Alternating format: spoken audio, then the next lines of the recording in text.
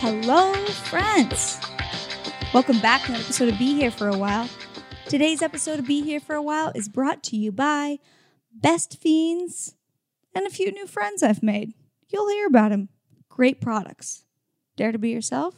That's one of them. A new podcast? Well, it's not a product. A new podcast you should listen to called Cats and Dogs? You'll hear about it. I'm not going to not tell you. How are you guys doing? Are you okay? I hope you are. I don't even know what to say other than there's so much pain and horrible things that we're seeing, but also a lot of good.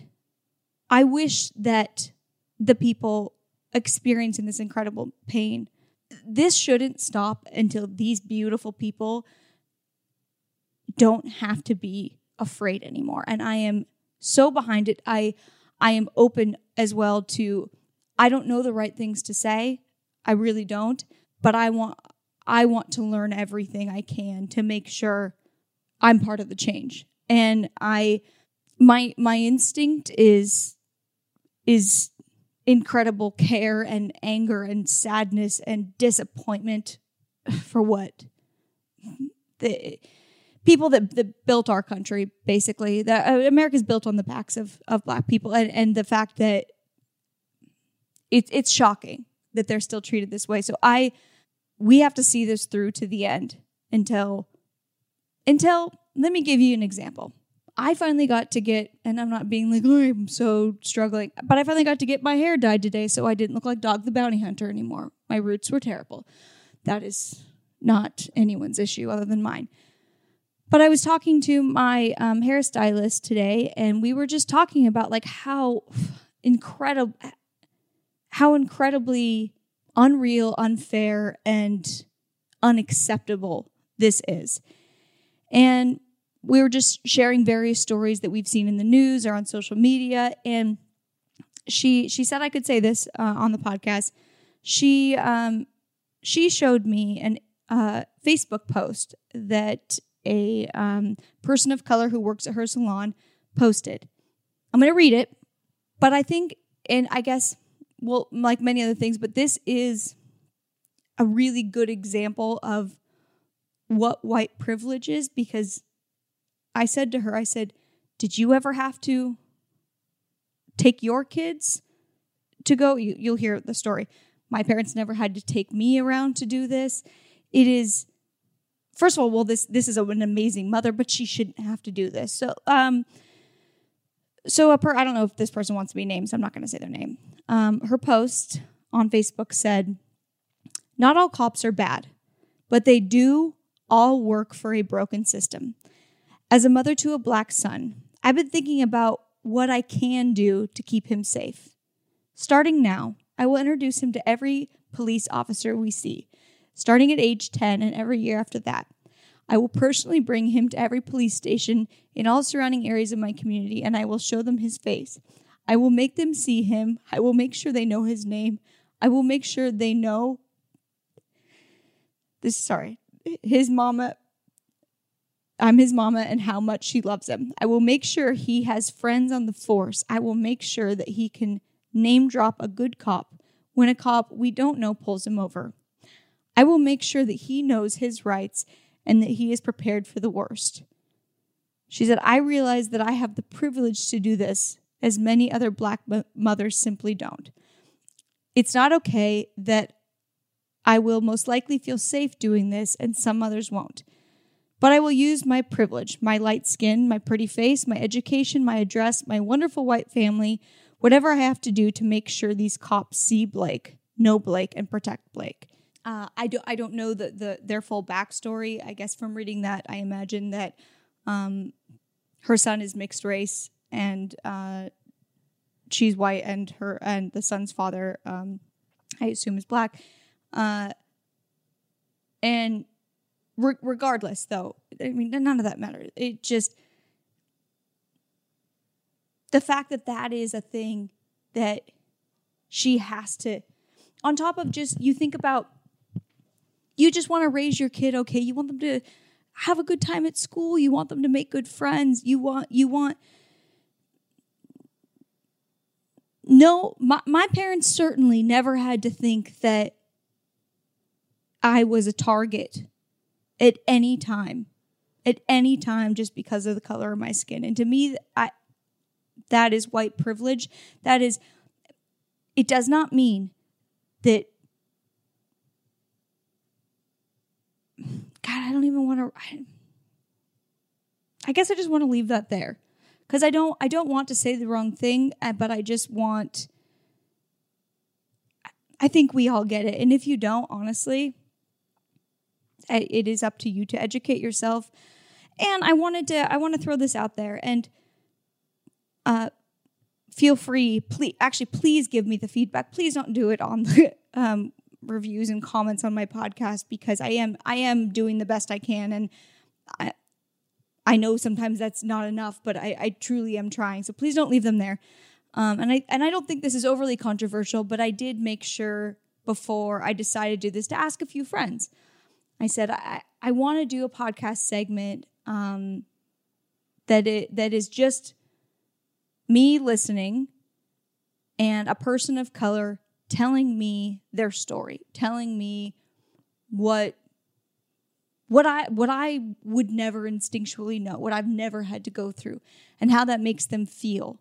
Because I think hearing those stories, and not even learning just like the, verbiage of what to use and whatever, but if you're a good human and you hear someone else's story, what they have to go through on a day-to-day basis that you could never even imagine, I think that could help all of us. So I want to do those segments.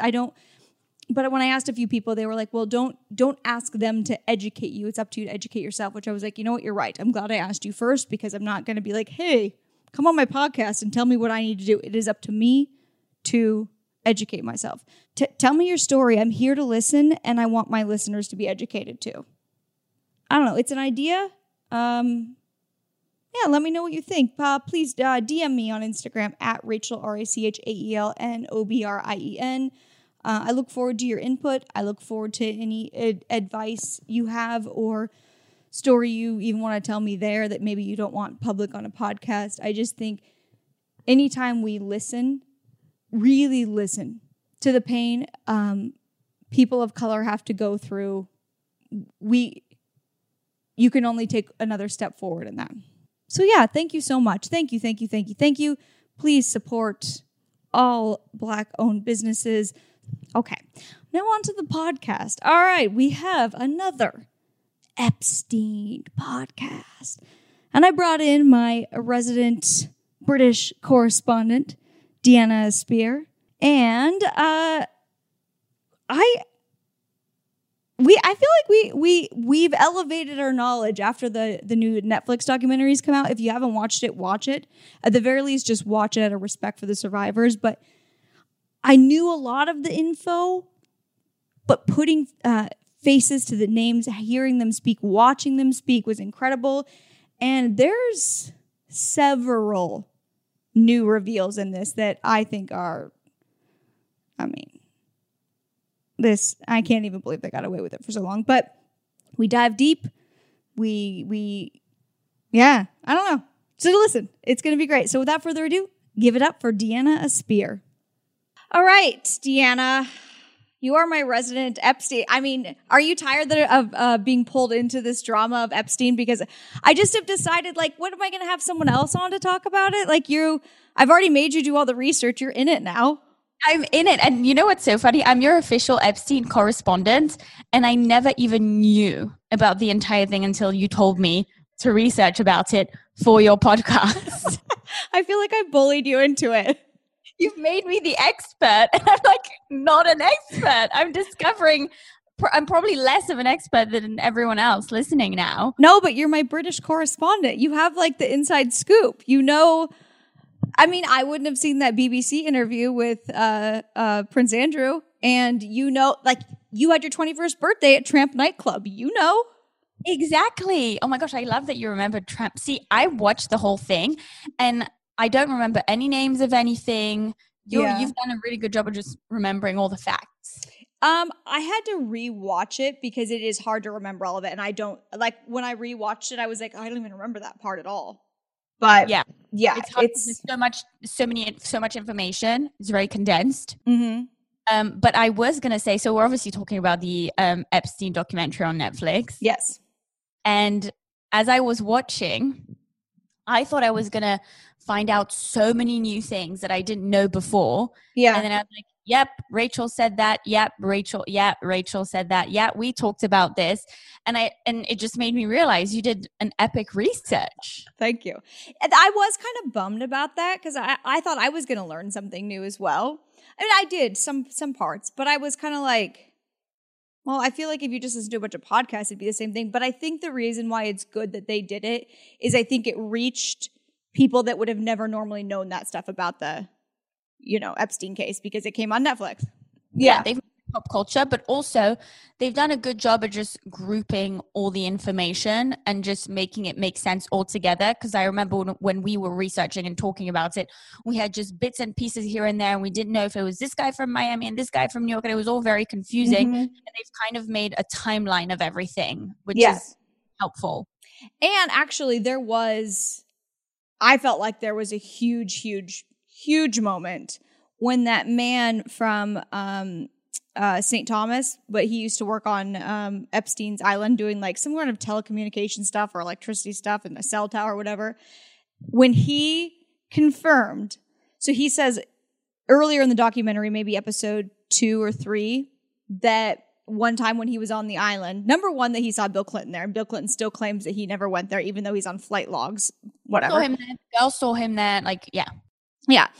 But the other thing he said is that he saw Prince Andrew by the pool with a topless young girl, getting into foreplay or whatever he was grinding on or whatever. So they did a good job of planting that early on. And then on the last episode, they showed him a photo of Virginia Roberts, who Prince Andrew claims to have never met. He doesn't remember taking that photo. He thinks it's photoshopped because he was at Pizza Express, which is so stupid. That guy confirms Virginia Roberts was the young girl that he was all over at the pool. That was a big one. Okay. So I spend a lot of time working and stressing. And don't get me wrong, I enjoy what I do and I love to work, but sometimes I need to force myself to shut down a little bit. And that's why Best Fiends is the best escape for me, because I'm not good at totally shutting down. I still need to engage my brain. And Best Fiends is perfect for that. You get to relax while you engage your brain and enjoy breathtaking visuals and a gripping story. Best Fiends really has been my kind of go-to escape. If I just need to take 20 to 30 minutes away from my computer, I play Best Fiends. It's fun and you get to play with all these cute little characters and bugs, and the puzzles are really fun. But Best Fiends is a casual game. Anyone can play, but it's made for adults. And you can spend as much or as little time as you'd like on the game. It's just a really unique and exciting puzzle experience, unlike other puzzle games out there. Best Fiends updates the game monthly with new levels and events, so it never gets old. And Best Fiends treats the game like a service for their players. If you find yourself playing in random weird places, or you play at random times, for me sometimes it's in the middle of the night when I can't sleep, it's because of Best Fiends. It helps me, but it kind of lulls me back to sleep. So the cool thing, though, is it doesn't require the internet to play. So you can be on a train or a plane or, admittedly, and this is not safe, I have played it when I was on a walk once, but then I realized pay attention to the road.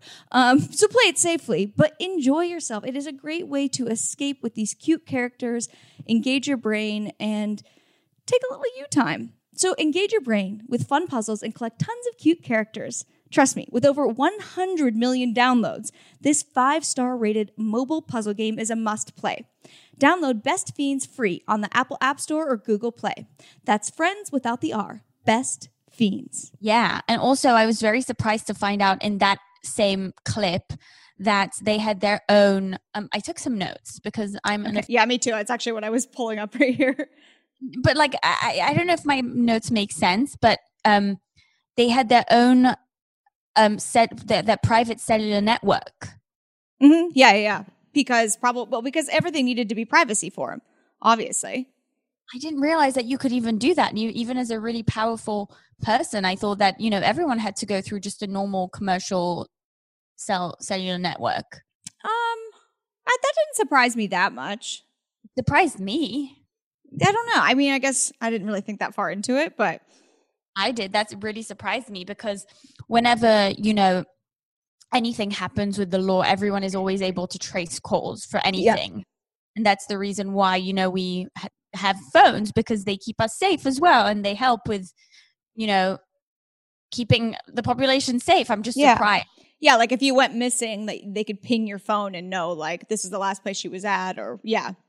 Totally. In any crime investigation, you always hear, even on TV, you always hear, we traced the call. We were able to trace the call. Like, that's how people get information, Yeah. For their own security, but for the security of everyone else as well. So I was surprised by that. Yeah. But I think like there was a certain part of the documentary where some expert on Wall Street, it's even hard to remember now. Like some guy, I don't remember. Some expert on Wall Street was saying Wall Street guys always leave a trail. There is some sort of way, a trail to track what they've done. He said he was like a cipher. He's like Epstein. I hope I'm using the right word. He said Epstein, he left no trail. It was like he didn't exist in certain things. And same thing with that guy, Steve Hoffenberg, whom they went on a Ponzi scheme together. That guy was sentenced to jail for 20 years. Epstein is he's like barely even on the file. And Steve Hoffenberg said, it was kind of interesting there too, because he was like, basically Epstein lied to him in the sense of like Epstein said something about like, or maybe, I don't even know if it was a lie. It was basically like he told him that he basically has like the U.S. attorney system in his back pocket pretty much. And but Hoffenberg then says, but even if that wasn't the case, he said he knew because of how manipulative Epstein was, if they had gone to court both together, the Epstein would have looked like like the white knight, and he knows that no matter what, Epstein would have gotten off anyways. Like it didn't even matter necessarily that he was so well connected. I took notes. I think the term he uses was he was very good at diluting his deviance. Yeah. Ooh, I didn't even remember him saying that. That's good.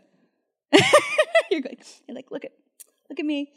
Yeah, he also done the work. He also, I thought it was really interesting. So Steve Hoffenberg was already running a Ponzi scheme, and some guy called and was like, hey, you got to, and by the way, this is after Epstein got thrown out of Bear Stearns, one of the, at the time, biggest, hedge funds or whatever on Wall Street. Additionally, it was surprising he did get thrown out though, because he faked his education document, like his proof of education. But wasn't that funny that the HR department guy was like, well, I didn't want to like ruin the rest of this guy's career by getting him in trouble for that. Like Epstein manipulated his way out of that. So he didn't get in trouble for that. Yeah. In that case, I'm not sure if Epstein manipulated him. I think he said it was his mistake. The guy was like, I just thought he'd be ruined. Like, I'm just going to give him another chance. And then he was like, that was the biggest mistake I ever made. Well, and at the time, Epstein was also dating the daughter of the head of Bear Stearns. It's crazy. But I guess after he was thrown out of Bear Stearns, some acquaintance called up Steve Hoffenberg and was like, you got to meet this guy. He's brilliant. He's charismatic. His moral compass is upside down. And Steve Hoffenberg was like, that's perfect because we're running a Ponzi scheme. And then I guess when Epstein went in to be interviewed by Steve Hoffenberg for the job, Steve Hoffenberg was like, he began basically interviewing me, leading the interview. And that's what manipulative people do. They turn every situation around, Mm-hmm. It's like even when they asked about his penis, that was awesome. I mean, he almost got up out of the room. It was so funny that every other thing that they said to him, like, this was disgusting. Did you get 3 12-year-old girls for your birthday from a friend? Which, by the way, who is that friend? We'll go into that. But like everything that they say, he sits there calmly through it. When they mentioned his egg-shaped penis, he like ripped his mic off. Of course, the thing that set him off had to be something sexual about him, because as they said, he was a narcissist. Like he was just completely self-absorbed, had no empathy for anyone. And there's just so many things. I don't know where to begin with this. Like, I don't even know where to begin episode 1, episode. I know. I don't either. I mean, I guess we can kind of start from the beginning. I was thinking though, when you were saying that's what manipulative people do. So while you were talking about like, he's so manipulative, that's what manipulators do. I thought like, I wonder what the actual like list of tactics are. Let's see. Kind of like how we did that one time. What did we do with narcissist or sociopath last time? Sociopath. Yeah. The test, the description. Yeah. Okay. So here's the goals of a manipulator. Tell me if you think that these align with Epstein. To avoid being confronted. Yes. Literally avoided every single situation. I mean, they said that they when they raided his house after he was arrested the second time, it looked like he had a plan in place for how he was going to leave if this ever happened. And similar to how he videotaped everyone else involved so he could frame them. Yeah. And also, didn't we hear in some resource that you sent to me, there were so many, that someone said that he has, all the hard drives with so much information, but they're all so hard to get into with so many different codes to crack and things. So, I mean, again, proves the point. He knows what he's doing. Honestly, I don't even know how he made, I don't think he made money in a normal way. I don't think he ever really worked. No one knows, but I was going to say, I don't understand how he had the time to make money when his time was really just spent having sex several times a day with underage girls and manipulating and figuring out how not to get caught. No, I mean, I do think he was working. I think that a lot of his work, personally, that's my personal opinion, a lot of his work was the leverage and maybe blackmailing people for things like that. But even that guy, I can't remember his name. I'm really terrible with names. Les Wexner. Yeah. Yeah. Les Wexner, who was like, he stole that money from me. Like he probably conned so many people along the way, just like he conned his way into working on Wall Street without the proper education. That's what he did. We need to go heavily into Les in a second. Good thing you brought that up. Let me finish this list. Okay. So to avoid being confronted, to put you on the defensive. Yes. He even had those like teenage girls threatened by his. So when people, I was going to bring that up. When people accused him of sexually assaulting the girls, he was like, well, giving Epstein a massage is better than getting 3 abortions or something. Can you believe they drug teenage girls through the mud like that? Who it probably took them so much courage to come forward. Additionally, I thought it was really impressive that 2 of those girls admitted to bringing their friends in on it and didn't, because some of the people that did bring their friends in, they continued in Epstein's circle for so long and they're like all in hiding now. I mean, they kind of deserve to be probably prosecuted as well. But like, it was impressive that these girls were like, they admitted to something they're very ashamed of bringing their friends in. So they not only did they have to admit to being sexually abused, then some of them admitted to bringing 40 girls into it.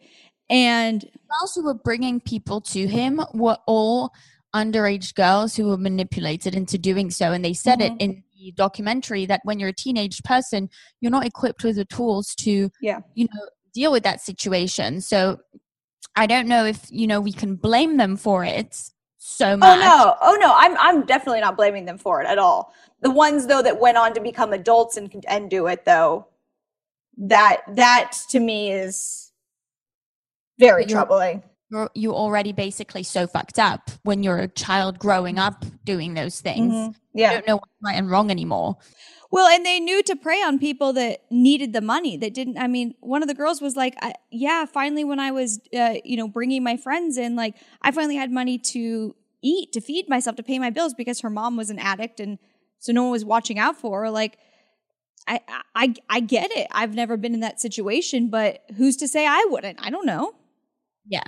I was actually having this conversation with someone I know. I'm not going to say a friend or anything because it was more of an acquaintance, but I was having this conversation about, the morning show and the Me Too movement. And the person that I was speaking to is someone who's very, very, privileged and sheltered and, not super faced with the things that, we, for example, see in LA in the entertainment industry. For example, amongst other industries and other situations. And that person was telling me, I don't understand what happens with this whole, Weinstein. I mean, I'm not comparing the two. They're very different situations, but. Except they also knew each other. Weinstein would go to his house. Yeah. Yeah. But, that person was saying to me, I don't understand how girls can be so thirsty for just like success and fame, and like you can just say no. And it really just bugged me. And to be perfectly honest with you, I don't know if I should be admitting this on the podcast. This was someone that I was talking to like get to know that person. And once I had this conversation, I was like, I want nothing to do with this person. I'm so excited and honored to tell you about a brand called Dare to Be Yourself. Welcome to the journey to be your authentic self. It says on the front page of their website, which I loved. And their mission statement really resonated with me. We live in a world, quote, we live in a world where everyone is scared to be their authentic self. But if you dare to be, what more do you have to worry about? And I was sent this company by Katie Naley. Katie, I'm sorry if I'm saying Naley wrong. I don't think I've messed up Katie, though. She said, I have an amazing Detroit, Michigan-based Black-owned small business that deserves all the recognition in the world. They have done so much for our state, especially during the COVID-19 pandemic. Dare to Be Yourself is working around the clock to help our community right now in these very hard times. And we have to give them all the thanks for everything they do. Dare to Be Yourself is giving back to our essential workers, and I want to get back to them, she said. And right now, during COVID-19, with a purchase of a Dare to Be Yourself t-shirt, this amazing company is giving not only the shirt you see below on the website for hashtag the front line, but they've also teamed up with Papa's Pizza, and they're delivering meals and masks to them as well. Dare to Be Yourself is a motivational, inspirational brand that champions individualism and encourages everyone to live as their most authentic self. As a part of this mission, each month the company rolls out a new theme, focusing on a more nuanced concept to celebrate. I think everything they're doing is beautiful, their products are amazing, and I encourage you to purchase and give back. You can find their products at www.daretby.com. That's DARETBY.com.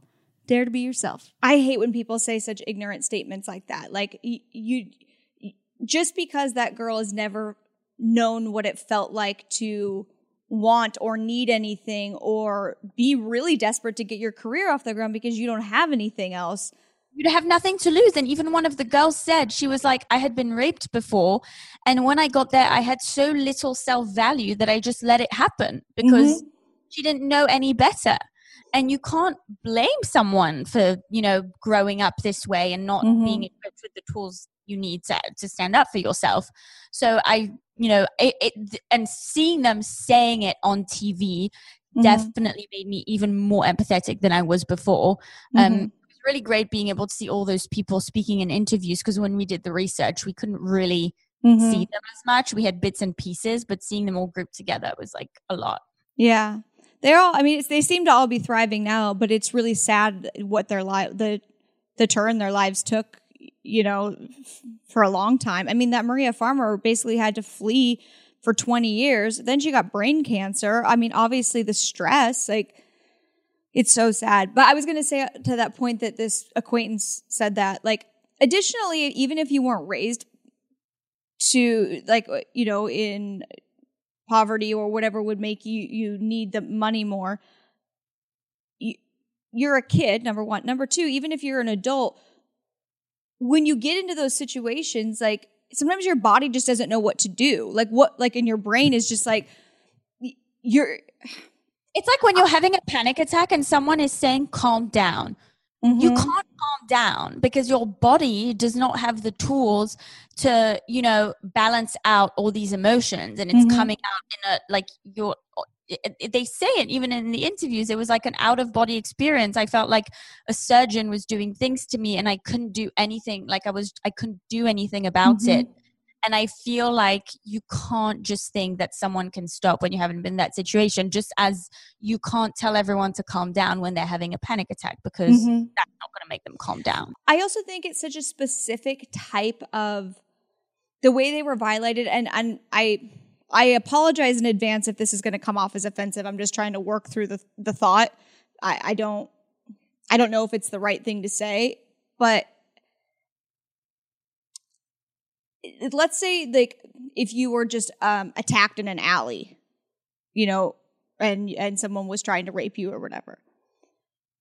I almost think your instincts there would be to fight like hell more so than in this scenario, because I think in this scenario, they were genuine. It was like, I can imagine what it would be like. They were genuinely confused. Like, wait, this isn't what I was told was going to happen. Or like in Maria Farmer's case or Shantae Davies, they were already working for him. Shantae Davies was already his masseuse. And then all of a sudden when he just decided to pin her down and rape her one day, I think you would just be like, what's happening? Like, and your brain would be like, oh, but this is someone I know. Like, is this normal? Especially if you're a kid. Well, yeah, there's definitely manipulation there. And he tried to rationalize it, you know, by making it seem like it was a normal thing. And also some of the times, as, you know, again, the girls said, they said, you know, I was on his private island. I didn't know who was there. I didn't know what they could do to me. So I couldn't say no because they were alone against him and his people and his staff, 100%. Or God knows who was there, just completely alone. So they were probably afraid for their lives as well. Yeah. Well, and all the people judging, you know, survivors of sexual abuse probably watch this. I don't know. Yeah, please do. Like, just be a human. Like, just because you've never experienced that, it doesn't mean, like, don't pass judgment on something that you've never experienced. And even if you have and you had a different outcome, doesn't mean that this didn't happen, you know, the way it happened for these people.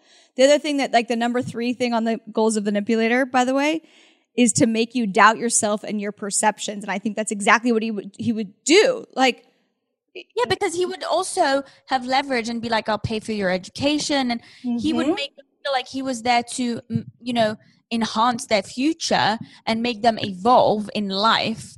So, you know, this kind of seems, oh, well, maybe it's like a rite of passage for me to be able to be a part of these people that go to the good schools and are successful in life. Like, he probably made them feel that way as well, you know? And like they owed him something. I'm sure he would say stuff like that. Yeah. That's what I meant to say. I don't even know if I'm using the right terminology.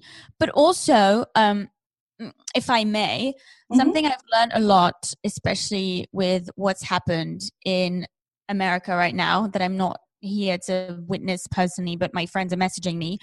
You know, you can judge. I don't mean judge in a negative way, but you can have an opinion. And most of the time, if we're ignorant about something, we might offend someone, and we probably are going to offend someone. But I think it's important to be open to understanding and putting yourself in someone else's shoes. And so, because if you don't voice these opinions, no one's ever going to correct you, and no one's ever going to share their thoughts and feelings with you. So the communication should be open, but I don't think we should look down on these girls, because all the evidence and this pattern that we've seen goes to show that he was just excellent at manipulating people. They just had no tools to to defend themselves. I can't believe that in the documentary they were saying that they would refer to the girls as underage prostitutes. No, they were sexually abused. Children. They were children. They were not underage prostitutes. You don't get to say underage prostitute. Being a prostitute is a job. They were underage. They weren't allowed to even work. Do you know what I mean? So you can't even give them a name like that. The thing that horrified me, I don't know why it stood out so much, is they were so young. They still had braces, some of them. They had braces. They were kids. Like, what did you think of the art thing, of how he had all this like very sexual art in his house? Did you feel like, oh, so fucked up? Or did you think? I think it's what we talked about last time. It was a way to normalize it. Remember, it would be those photos, then it would be a picture of him next to the Pope. And so these people are thinking like, oh, wait, he knows a lot of powerful people. He's a powerful man. The sex photos are weird, but they like normalized it in a weird way. Yeah, and you know what? Like, some of the art was really fucked up, but actually some of the art was tasteful. Not all of it, but like, I looked at it and I was like, yeah, okay, it's like a nude and whatever, but it's like a nice work of art. So looking at it, yeah, it's very out there with nudity. But my first thought looking at it wouldn't have been, whoa, this is so disturbed and disgusting. It would have been, wow, like that's a good painting. Mm-hmm. Yeah. So now that I was able to see it, it actually made sense. You know, what we said actually made sense. Yeah. Yeah. And I think it's like, it was also before, like, so when these girls are going into his house, seeing these paintings, they're kids, so they haven't yet been able to form their own opinions on sexuality and their preferences and things like that yet. So they may have just been like, oh, I guess it's really normal to be overly sexual. Like, oh, like, and that's fine. I mean, hey, people live your life. If that's how you live your life, don't do it to children, but like, cool, go for it. But I think like at that age, like I didn't know what I thought about that kind of thing. And I was probably like pretty prude, but I think if maybe I would have seen that, I'd have been like, oh, like maybe I'm kind of a dork and this is what cool people do. Like, I mean, I have a question for you, and it might be, sorry, I'm going on so many tangents, but it's like, okay. what do you expect? When you were like very young, like, I don't know, 7, 10, 13, and you were watching a movie with your parents and the scene got really sexual, did you get really uncomfortable in front of your parents? I would still get uncomfortable now if that happened. Me too. I didn't want to say, but like, do you know what I mean? Mm-hmm. And so, again, with the whole like normalizing thing, like seeing all those things and being in presence of this adult who is, you know, supposedly in the high society and can get you in all the best schools, like, I don't know, it goes back to what we were saying. You see these things and it almost kind of takes it normalizes it, maybe. Normalizes it. Yeah. Yeah. Dating is difficult for all of us, right? But it also has many upsides. It's a wonderful thing, but it's hard. But I've always thought, and I've always wanted to know, what is it like to date in New York City? It's got to be nuts, right? Well, now I do know, because I've been listening to Cats and Dogs podcast.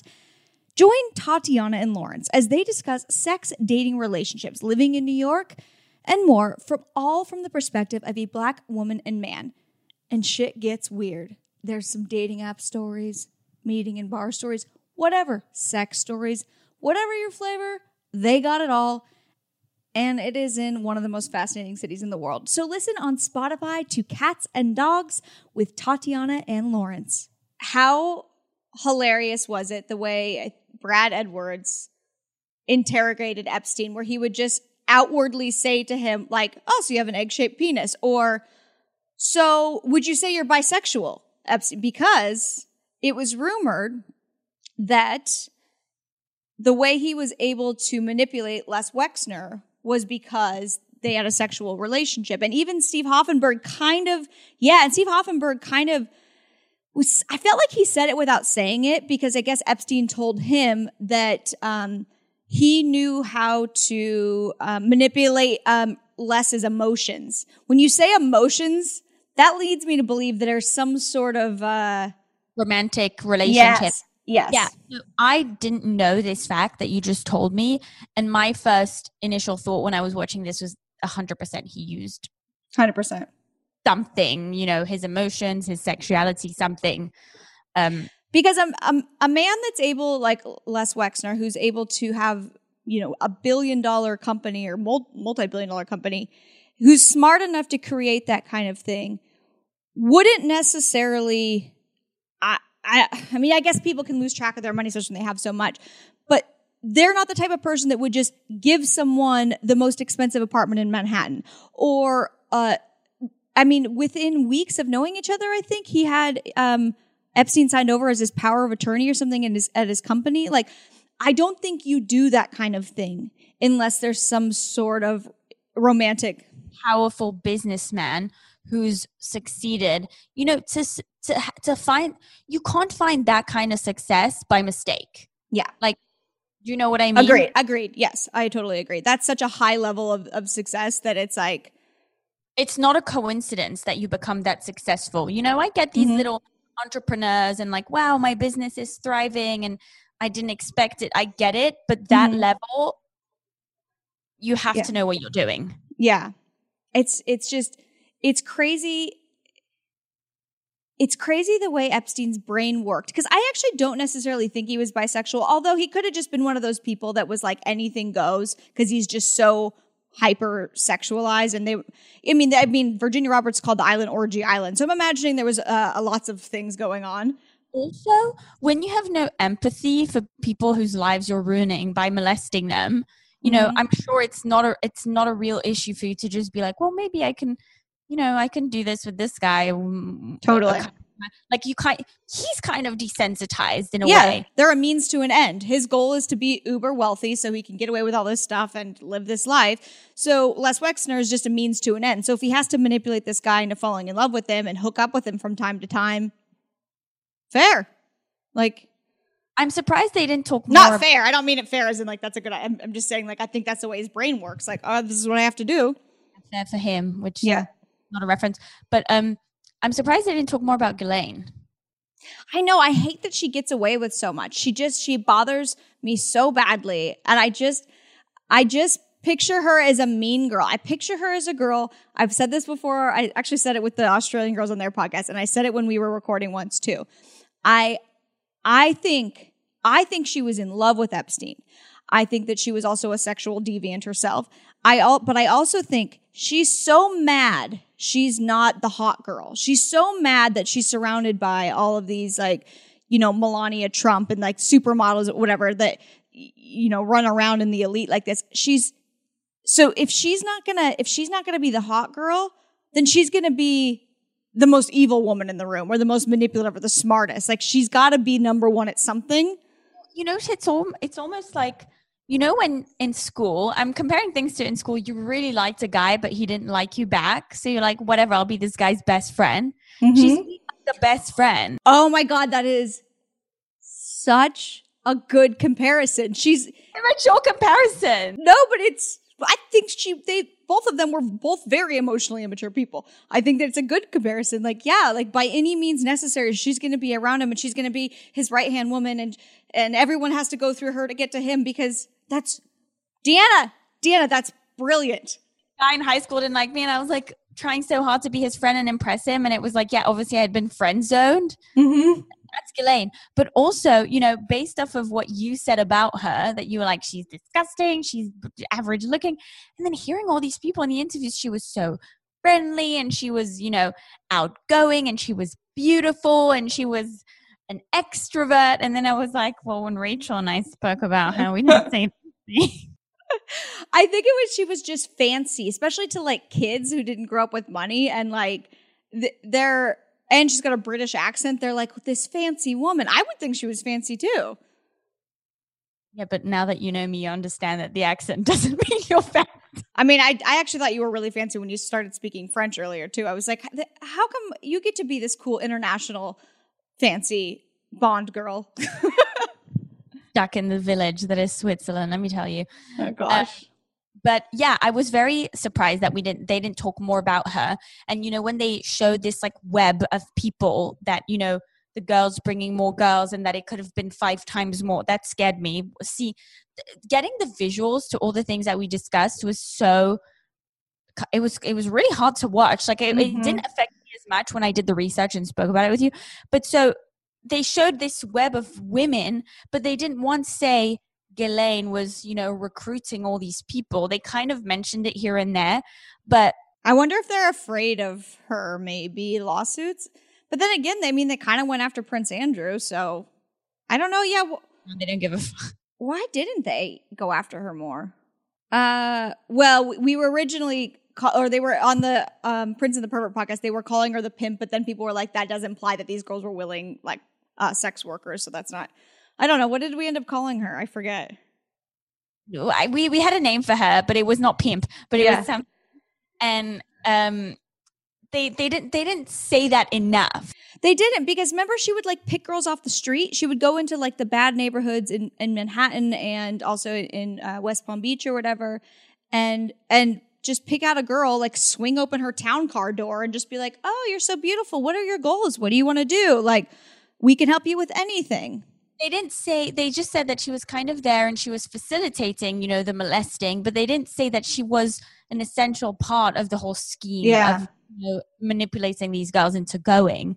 that surprised me. Or maybe, I don't know if we did the research wrong, or maybe they... No, she was. I mean, well, they said in Maria Farmer's account, and remember when she was like, Epstein was in the middle. No, she was in the middle. Epstein was on one side of her.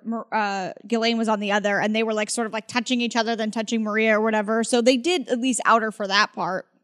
Yeah, like she was facilitating it. Yeah. But he was, kind of the brains when it comes to the recruitment, and he was just executing. Do you know what I mean? Yeah.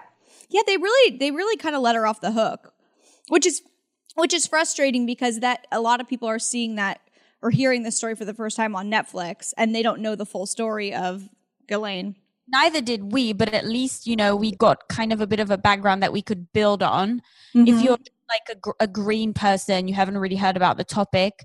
I'm not saying it's biased, but I wish they had spoken about her more. Because, the two Australian girls that, we listen to their podcast, they speak about her a lot. Like there's a lot about her that wasn't mentioned. I feel very serious talking about this. I know we're so serious. Okay. The other thing about now we're really jumping around, but who cares? I wanted to mention about Prince Andrew that was very damning is when they used to play this guessing game when they brought Virginia to him, for example, and Ghislaine was like, "How old do you think she is, Prince Andrew?" And then he guesses 17, and then Ghislaine is like, "Yep, that's right." Like I don't even know what age Virginia was at the time. She might have been 17, or maybe Ghislaine was just agreeing. But then he follows it up with, "Oh, like basically like you're just around my daughter's age. You're just around my daughter's age, and then you go and sleep with this girl. He's just a little bit younger than you, or something." Yeah, Prince Andrew's just straight up stupid. I think too. Like, I mean, hello, we've discussed this entire thing. No, like the worst interview in the history of the worst thing I've ever seen. The biggest fail in the history of interviews. Like, did he not have a good PR team? Like, what? Who let him talk? But I feel that way about like President Trump all the time, where I'm like, who's letting you speak right now? Can no one stop you from saying the dumb things that are coming out of your mouth? Agreed, but also there's quite a bit of a difference. President Trump, whether we like it or not, or whatever the fuck happened, earned his place as a president of the United States. So I'm not saying it's right to just speak out of your ass, but he was voted, elected. Elected president of the United States. Andrew is literally being accused of one of the most terrible things you can do in the world, and he's still being a fucking idiot. So he's just straight up stupid. Like the lie he made up about the sweating. First of all, Prince Andrew, do you think that that's the only time you're a major public figure around the entire world? If you're saying during that time you couldn't sweat, do you really think there's not going to be a photo taken of you, maybe at a polo match or some outdoor event where you're sweating through your freaking shirt and then your stupid lie is exposed? Like, but also, if you have a brain, you should be intelligent enough to know that it's such a crazy coincidence. Like, I've never heard of anyone being unable to sweat. And the minute it sounds like a lie that a 5-year-old would come up with if they got in trouble. Like, literally, do you love how we're comparing all these people to our like 5-10-year-old self? I kind of like it. It's a pretty big dig. Yeah, it's terrible. Yeah. I feel bad digging, but I don't. I don't for these people. I feel bad laughing. Like, I'm not laughing because it's funny. I'm laughing because we're coming to these conclusions that like, yeah, they're evil, but maybe they're just dumb. No, you have to be pretty evil to sleep with children, 13-year-olds. Well, I mean, if you don't think Epstein's evil, emotionally dumb, like he had no. You know what I mean? Like, yeah, there's like the whole evil scheme to get them there, but also there's just this incapacity to feel sorry for them. That's being emotionally stupid. I think in Prince Andrew's case, different than Epstein, because Epstein did not grow up rich or famous. But in Prince Andrew's case, it could be just that, like, you grew up as a prince, so you think you're allowed to do whatever you want, and you're never going to get caught for it. which is, it's sad. He might never get caught. And that's got to be so frustrating for those girls. They already had to deal with Epstein killing himself. And then I thought this was so good that they said this at the end, that it was like one last evil move on Epstein's part to make sure these poor girls never got money. He's dead. He knew he was either going to kill himself or there was either some plot to murder him or something. I don't know. So right before he dies, he transfers $577 million to the Virgin Islands, an offshore account that he knows their legal system takes I remember listening to it on a podcast, like even just a basic divorce can take 20 years just because they're like very like lackadaisical and slow with things. Epstein knows by doing that, these girls probably will never see any money.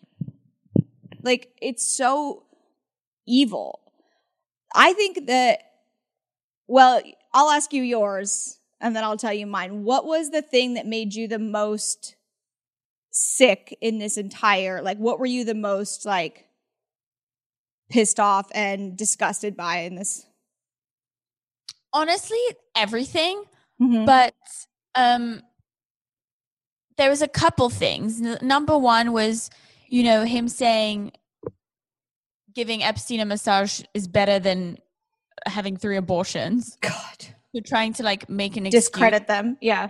Discredit them. But also, when he was pleaded guilty in 2008 and he was like, I don't get out of my house. Girls were coming to get money. That shocked me. Mm-hmm. And obviously all the Prince Andrew stuff. Oh my God. That shocked me as well. Yeah, those things. The photo with Prince Andrew and him just completely denying it, and those 2 things about Epstein. What was yours? When and Virginia Roberts confirmed it on Epstein's, I think it was his 50th birthday. And I want to know who this freaking friend is. That one of his friends for his 50th birthday purchased 3 12-year-old girls, purchased them from their parents in France, flew them to Epstein, and Epstein was joking about it, flew them to Epstein as a gift for his 50th birthday. 12-year-old girls. Flew them there as a gift to him. Epstein laughs about it. Virginia said they were only there for 1 day, then flown back. 3 12-year-old girls. You know what's funny about this? Not funny, but like, do you know what's funny about this? Is that, all the very influential people that he knew, once he was condemned and accused, everyone, they said it in the documentary, everyone was like, I didn't really know him that well. And like, we were kind of not really just acquaintances. But it's so funny because his friends seemed to know him enough to send him girls for his birthday. And I think it would take someone powerful able to actually hide that stuff to be able to give someone such a quotations gift. So that's what's funny about this. I want to know which friend sent him that. Like, that is absolutely horrifying. Like 12 years, like how old is your niece? What, like 5 maybe? She's 6. 6. Oh, so 6 years from now, can you imagine? 6? My niece, who's still only 14, that would be 2 years ago. 12? I mean 14's horrifying, but like her today, funny enough that you used her as an example. She was watching a TV show and she was like, oh, that character is the girl's best friend, a guy. And I was like, oh, do you have a guy friend? And she was like, no, I don't like guys. I only have girlfriends.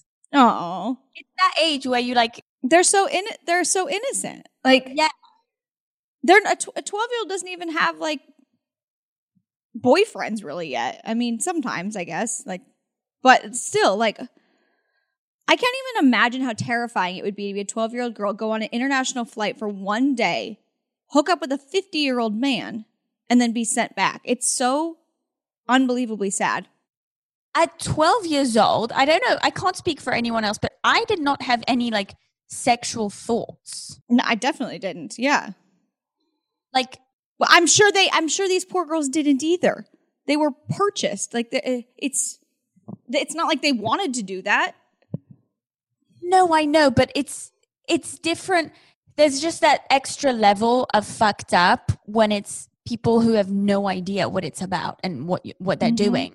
And then it ruins their future sex lives because it's like, yeah, oh God, it's so like, I'm not saying any kind of rape and sexual assault is good. I'm definitely, it's all terrible. But, you know, if you have had a sexual history, like a normal sex life, and then you're sexually assaulted, at least you know what it's like to have had it the right way. Girls will never know, probably. Yeah.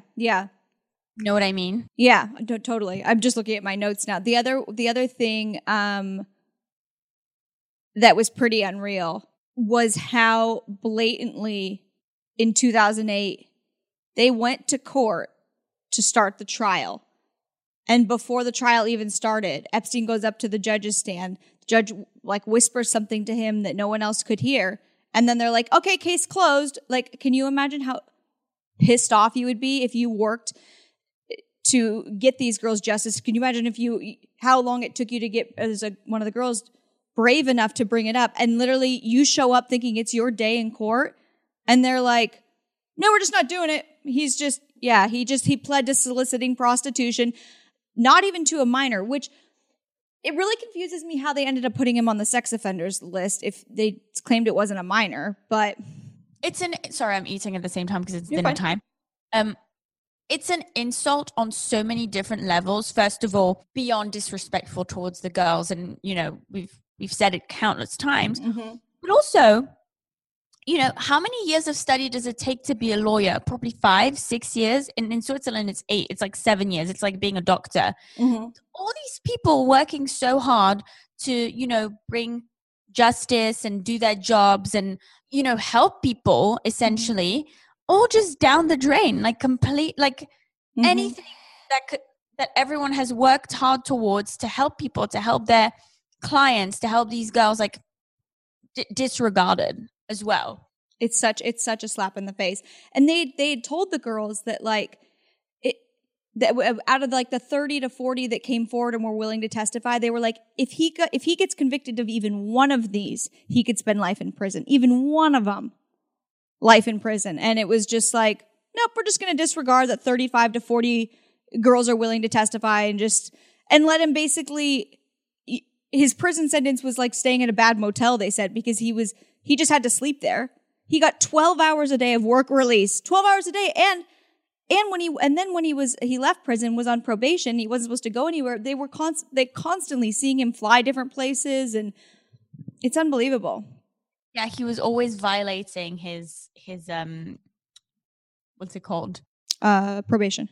Also, not trying to, you know, make a joke out of this, but his prison sentence was easier than freaking quarantine for us. Oh my God, that's so funny. Yes, it was. His prison. Anything. He didn't have to do anything. It was literally just a shitty bed.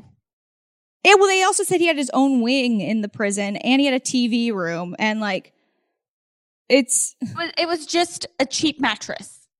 Yeah, I'm sure I've had apartments that were worse than where he was. Like, it's unbelievable. Well, I don't think I have anything else to cover other than like, yeah, I think it was good. Alex Acosta at the end, I'm sure he was paid off for sure. I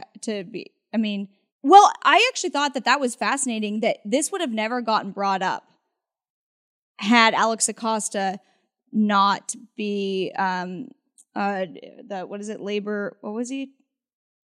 I don't remember what his position was, but I feel stupid. But had they not looked into his past and seen this would have never came out the second time around, which is fascinating. But yeah, to me that it was crazy, you know, when he spoke up and was like, I think it's great that, you know, he's been caught. He was caught in 2008. It's your fault, dude. Yeah. Like, so you're saying it's great that someone else caught him, but not you. Yeah. And how much money were you paid? I wish they would look into do a full on like forensic look into his accounting, because I would love to know if he was paid off. There are a couple of things that I want to bring up. Okay. Yes, you can. So, you know, you said what shocked you the most, and obviously the victims, the survivors, the way that he did it, all of that is very disturbing. But there's a couple things that stood out to me. when people are interviewing him and asking him, did you sexually assault this person? Is your penis, like, ask him all these things that are crazy things to do. Mm-hmm. If you had been misjudged and accused of something you hadn't done and you were being asked these questions, you would be outraged. You would be like, of course not. Mm-hmm. I was like, no, no, no. As if he had like been trained. Because he doesn't have any emotions. And I'm sure he was trained by his lawyers. He said Fifth Amendment about 100 times. I don't know the legal system enough, but at all. How many times can you just say, I invoke my Fifth Amendment right? Like, can you just never answer the question? Is that legal? Yeah, like, are you just not going to answer any questions? Another thing that I felt was really sad is, he's obviously destroyed these girls' lives forever, affected them forever. And, he didn't remember her. And she was like, of course you don't remember me. There were 100 others. And like, they're going to remember his face forever. That's going to haunt them for the rest of their lives. He doesn't even remember them. I thought that was like, I was thinking that the whole time, like, he probably couldn't pick any of these girls out of a lineup. Like, he probably doesn't. Oh, God. First of all, he does remember Virginia Roberts. He does. But when they asked him in the beginning of the 4th episode, do you know Virginia Roberts? He goes, who? And they go, do you know Virginia Roberts? He goes, can you spell it?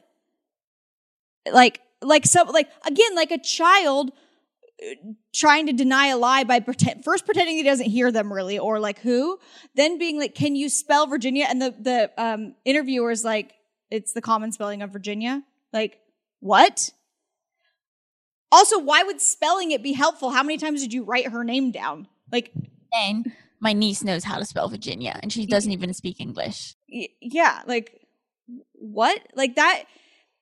So, like, moments like that where people are like, he's so manipulative, he's so good. I'm like, I mean, he's no Prince Andrew in terms of dumbness, but like, that was one of the most blatantly dumb lies I've ever heard. Can you spell Virginia? Yeah, maybe I'll know once I see the spelling or hear the spelling. Like, deflection. Yeah.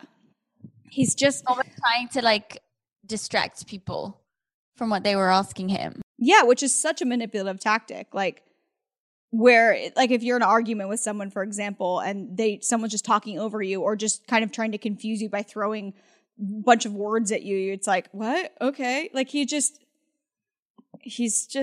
the worst. And I just think I think that guy, more than just sex crimes, could have gotten away with anything just based on his incredibly sociopathic, manipulative brain. Like, if he wasn't going to be involved in abusing young girls, he was going to be involved in some other criminal activity. 100%. And what baffles me is how he never seemed to be afraid. Like, if I was committing a criminal offense, I would be so afraid to get caught. I would be so, like, walking on eggshells, like, tiptoeing around everything in life. And he was just comfortable, not afraid, just doing the things he was doing. Because I don't think he feels the same human emotions we do. Like, we feel nervous. We would feel anxious. We would feel bad. But it's also an abuse of power, because he was like, no matter what I do, I can get out of it. So there won't be consequences. Like, the reason why we are afraid of doing something that's bad is because we are taught from a young age, that's not good. You will suffer the consequences. So now we have guilt. Now we have that guilt and that knowledge because we were taught that it was bad, but for someone who's abusing his power and who has unlimited means, probably just, I mean, a lot of people are very wealthy and don't use it to rape people, but I'm just saying there's his lack of empathy, but there's also just a complete abuse of power because he knew he could get away with it. Yeah, and I think he is a true sociopath because I don't think he felt the normal human emotions that you would feel when committing a crime. You would feel nervous. You would feel bad. You would feel, you know what I mean? Like, I just think he just didn't. It's just like, it was like going to get a burger for him. Like, when you hear all these girls talking, it's always the same thing. It was like, He asked me if I wanted to massage him. He took me into that room, and it was like almost like a routine, like a normal thing for him. And that was, I didn't realize that again until I watched the TV show. So with your research, I knew all of these facts, but seeing it and in the way that it was said, I realized so many little things. I realized that, with all these girls, the way that they were describing the situation, it was just like a normal little routine for him. Yeah. It's like how we try to work out most days, or we record our podcast. It was just like, this is what he does. Yeah. Yeah. So many weird things. I don't know what else to say. No, I think that's good. I don't really have anything else to say either. Any other points on the show, or? No, that's all I had in my note. It was very good. Any other British in point besides the fact that Prince Andrew is an embarrassment to your homeland? I mean, he was literally irrelevant anyways, but now I'm so glad that he's no longer a prince. But everyone knew him as like stupid. Oh my God, we have to end on you calling him literally irrelevant. Oh, that's hilarious. Prince Andrew. That's hilarious. Well, he's irrelevant. Oh my God. Well, tell everyone where they can find you on the socials, your podcast. Wait, is he not irrelevant? No, he's so irrelevant. I think it's funny that you were like, that he's that much of a fool that you're like, oh, he's so irrelevant. Like that's hilarious. Yeah, but he's irrelevant in the sense that like I care about the Queen. I care about, the new Prince Harry. Like even Meghan Markle, I care about more than he was always sort of like the black sheep. Like he didn't get the like beautiful, glamorous wife, Diana. He had Fergie, who's annoying as hell. Like he just has always been like a buffoon. Yeah, like he's like the almost guy. Yeah, the almost guy. In Grey's Anatomy, they use that example. I'm the almost guy. Like I'm always the second best. I'm always the almost guy. That's Prince Andrew for me. 100%. Oh my God, that's so funny. So that's what I had to say. I'm glad that they brought his interview to people's attention, because I saw that a lot of people in the US were not aware. Yeah, I didn't know. So, I hope people go and watch the whole thing, because it's very interesting. I mean, honestly, you could make it a family night. It's very, very intriguing to watch. It's ridiculous. It's like watching an SNL sketch of someone trying to lie, or a 5-year-old. They could have just put a 5-year-old in his place. It leaves room for so many conspiracy theories. That's what I'm going to say about it. It's crazy. That's all I had to say. I'm glad that this is on Netflix. Go watch it. You need to, I watch the Selling Sunsets, the, Too Hot to Handle, but it's also important to not be obsessed with the glitz and glam of Hollywood and understand that those things can happen. And I think everyone should be made aware of it. Yeah, I think everyone should watch it. I think it's definitely just, if anything, give the survivors the respect of knowing their story. Well, it's okay. Tell everyone where they can find you and your podcast. You can find me on Instagram at Deanna Espir, D-I-E-D. Whoa. She forgot to spell it. Wow, you're like Epstein. How do you spell Virginia? D-I-A-N-A-E-S-P-I-R. Who the fuck cannot spell their own name? Let me tell you. And on the You Can't Sit With Me podcast, which unlike this episode, I usually talk about very superficial, very meaningless, very dumb reality TV. So I'm happy that I get given this platform with Rachel to talk about. Yes, but you're very smart and funny. Don't call what you talk about dumb. I mean, yes, a lot of those subjects are dumb, but they are a good escape. A good escape. Oh my God. I was watching the Epstein thing the other night, and I was like kind of just getting depressed about it. So I was like, let me just try to watch something as an escape. And I was able to get through maybe 8 minutes of The Real Housewives of New York before I felt like I was going to have a panic attack. They were so drunk. They're way too old to be getting that drunk. And they're just kind of like cackling over each other, which I know I have a problem with talking over people mostly the Zoom podcast. It's very difficult to know when someone's done with but like these women, Zoom is difficult because there's a bit of a delay, and when someone's talking, the other one's it's hard. But yeah, they're always but also, I'm a reality TV obsessed person. Mhm. And when the climate is kind of like depressing and sad like it is now, I find it really hard to watch, you know. Rich people get super drunk and fight about dumb stuff. It's painful. I find it really difficult. And I'm normally a stan, you know? Yeah. Well, I love you so much. Thank you for doing this. Bye.